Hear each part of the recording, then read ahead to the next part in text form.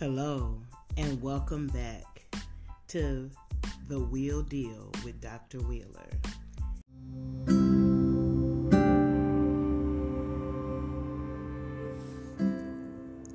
Welcome back, and my deepest apologies for the amount of time it has taken me to drop some more content over here on my podcast channel. Please also take some time to subscribe to my YouTube channel, Fabulous Facerland. Let's get into this conversation. So, most of you know that I've lived a life of separation from my biological family for multiple reasons. The most detailed I've ever got about those childhood experiences is in my autobiography on Amazon. I did not use my regular name. I used my ghostwriter name for my own reasons and peace of mind. However, coming into my content creator life for the last 3 years, I've been a YouTuber, which allows you to see more content that is similar to what you make and also in alignment with what you watch. And it seems here over the past few months, the thoughts and conversations around cutting family off have been frequent. There are more people in my personal life, in my professional life, and in the content creator world who are detached from their parents, siblings, and their parents with their reasons for not speaking with their children, children with reasons for not speaking to their parents. And we have also seen an uptick in children taking their parents' lives and parents taking their children's lives, right? It is no mystery that mental health was prevalent and disregarded way before we had that thing called a pandemic. So it's only obvious that after post-pandemic days, still in them, mental health, or the lack of, has soared. More people are comfortable with the conversations around them not feeling okay. A lot of celebrities came out to discuss their mental health battles. Some unfortunately took their lives because of their mental health battle. And I'll tell you the eye-opener that provides for the layman day person. When you see someone who is so happy, apparently, is so active, is so present in the media, you think, boy, they've got to be in a great mood. They've got to be happy with life, because most of us, when things are heavy, we don't really show up. We hide, we isolate, we do whatever is necessary until we feel good enough in our mind to face the world. Well, there are people, sometimes myself included, who try and do the opposite. They try to be present, be funny, be lively, in hopes that making someone else smile and laugh will create some sort of peace or happiness for them.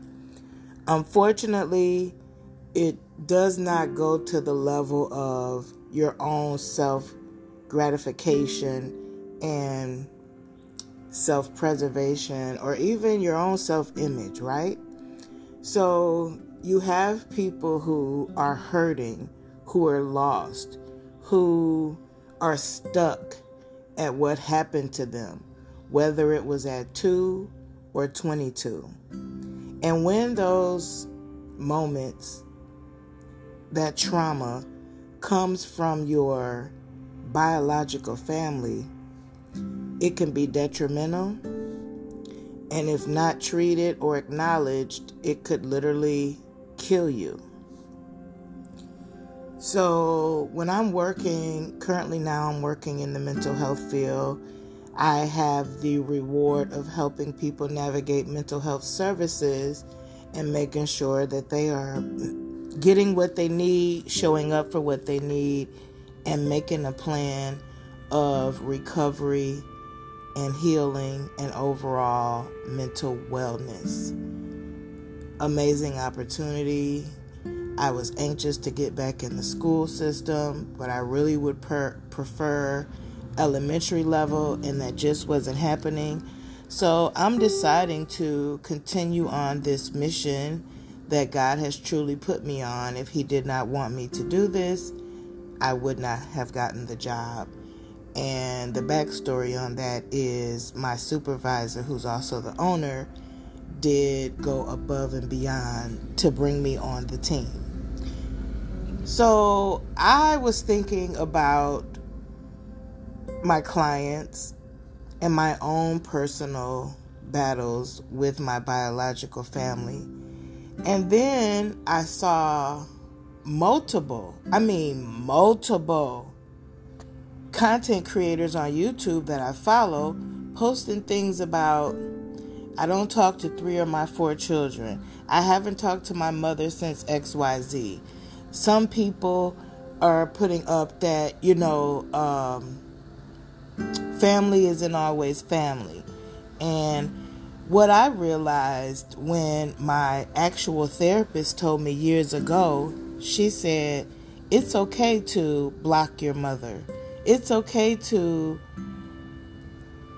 not have communication with your mother. It doesn't mean that you don't love the person that you detach from. You just have realized that the interactions between you two are more hurtful. They're more detrimental to your overall mental wellness, and so it makes most sense to discontinue those communications. I remember even being a high schooler in my mother's home, we would communicate by letters. Remembering I'm a 70s baby, I would write a note, slide it under her door. She would write a note, slide it under my door. And that was the only way that we could communicate. But thank God we found that way. And when parents have reached out to me, one not too long ago, about how to communicate with their teenager or what their teenager's behavior is trying to communicate, I always revert back to giving that space of communicating without so much pressure, because sometimes if you've communicated with people in the past and they cut you off or they get loud and overtalk you, then when you think about future communications with them, it creates a level of anxiety, and oftentimes you will avoid communicating at all, which sometimes will come out as a very irrelevant fight because we're suppressing what we really feel. So this dynamic with children and their parents. Children have an expectation of their parents. They're their hero. They're bringing them up. They're the ones who are supposed to teach them everything in the world in their minds. It's a grandiose situation. You carried me at birth. You carried me to birth. You chose to have me. You brought me into your home and your family. And sometimes the child doesn't realize that the parent had no preparation, no explanation, no example, no true idea of how to properly parent, nurture, and secure an attachment. So of course they fell short of it themselves. Many try so hard not to recreate the trauma that they felt that they will traumatize their children in another way.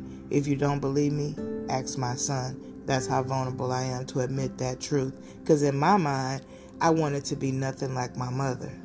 But there were a lot of untreated mental health conditions that caused me to be my own type of monster. So what do we do about this? The thing is, I worked in a nursing home for years, a couple of nursing homes. And what I remember being most prevalent with the parent-child relationship is, even on their dying bed, even in their final hours. They had children who would not show up, who would explain to me why they felt it was okay to not show up. They were still holding anger from childhood experiences. And I'm not saying that stuff will disappear. It definitely will not. But what has to be taught and understood is that you can still forgive to cleanse your own heart, not to forget, and to show up in that space at the end, because I promise you, once that parent crosses to the other side, you will know almost immediately which child they were most disconnected from, because that child will grieve the hardest and the loudest. Look it up. Do your own research. Don't take my word for it. So trying to get people to understand that whole quote, tomorrow isn't promised, right? But it's truth. The next 10 minutes aren't promised. I mean, the reality is someone could barge into my home and shoot me. Someone could barge into my home and kidnap me and throw me in a river. I could get out to go in my car and I could be in a major car accident and lose my life. And if there is anything that I've said ill to my mother or my son prior to that moment, what do you think that creates for the person and the crossover and the person that remains alive, right? So this is what I propose to everyone in the listening ear. It's my call to action. Regardless of what your parent or your child did or didn't do, regardless of how happy or unhappy they make you, regardless of how great of a relationship you have with your biological family, understand that what they do that you don't like or what they did that hurt you is more about them and less about you. If you look at your offender as a victim themselves, you almost try harder to understand how they could be so mean, rude, uncaring, and etc. No forgiveness. No forgetting. Just forgiveness for your own peace and knowing that you can be okay saying, I loved you in spite of, so that when that loved one makes a transition from this life beyond, you can have a sense of peace and calm in your heart, knowing that we may not have got along. We may not have saw eye to eye. I may not have got the love, nurturing, support, and connection I wanted. But I'm pure enough. I'm healed enough. And if you're not, please get some professional help. Even therapists have to go to therapy. Life is rough. More people than ever report having mood infrequencies, chemical imbalances. It's part of the DNA. Whether you let it make you or break you is the true challenge. And I am so grateful to God that I used my traumas to help as many other people to divert or heal from similar traumas. Thank you, God, for using me. I live, breathe, eat, drink, servant leadership. I will wash the feet of everyone, the homeless man and the CEO. Make it a point to provide more compassion when analyzing what a person has done to you and what they mean in your life. Just like I mentioned before, tomorrow isn't promised. An hour from now isn't promised. Heal your own heart by letting go of the anger, the frustration, the rage, the what they didn't do. Because guess what? They didn't do it. And they probably didn't do it because they didn't know how to do it, or doing it was never modeled for them. So whose fault is that really? People can grow, learn from mistakes, make an attempt to do better, always be leveling up.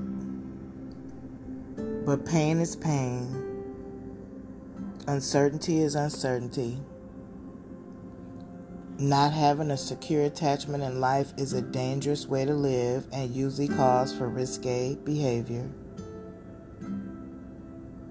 And if we woke up the next morning, that was another opportunity to do things differently. Namaste.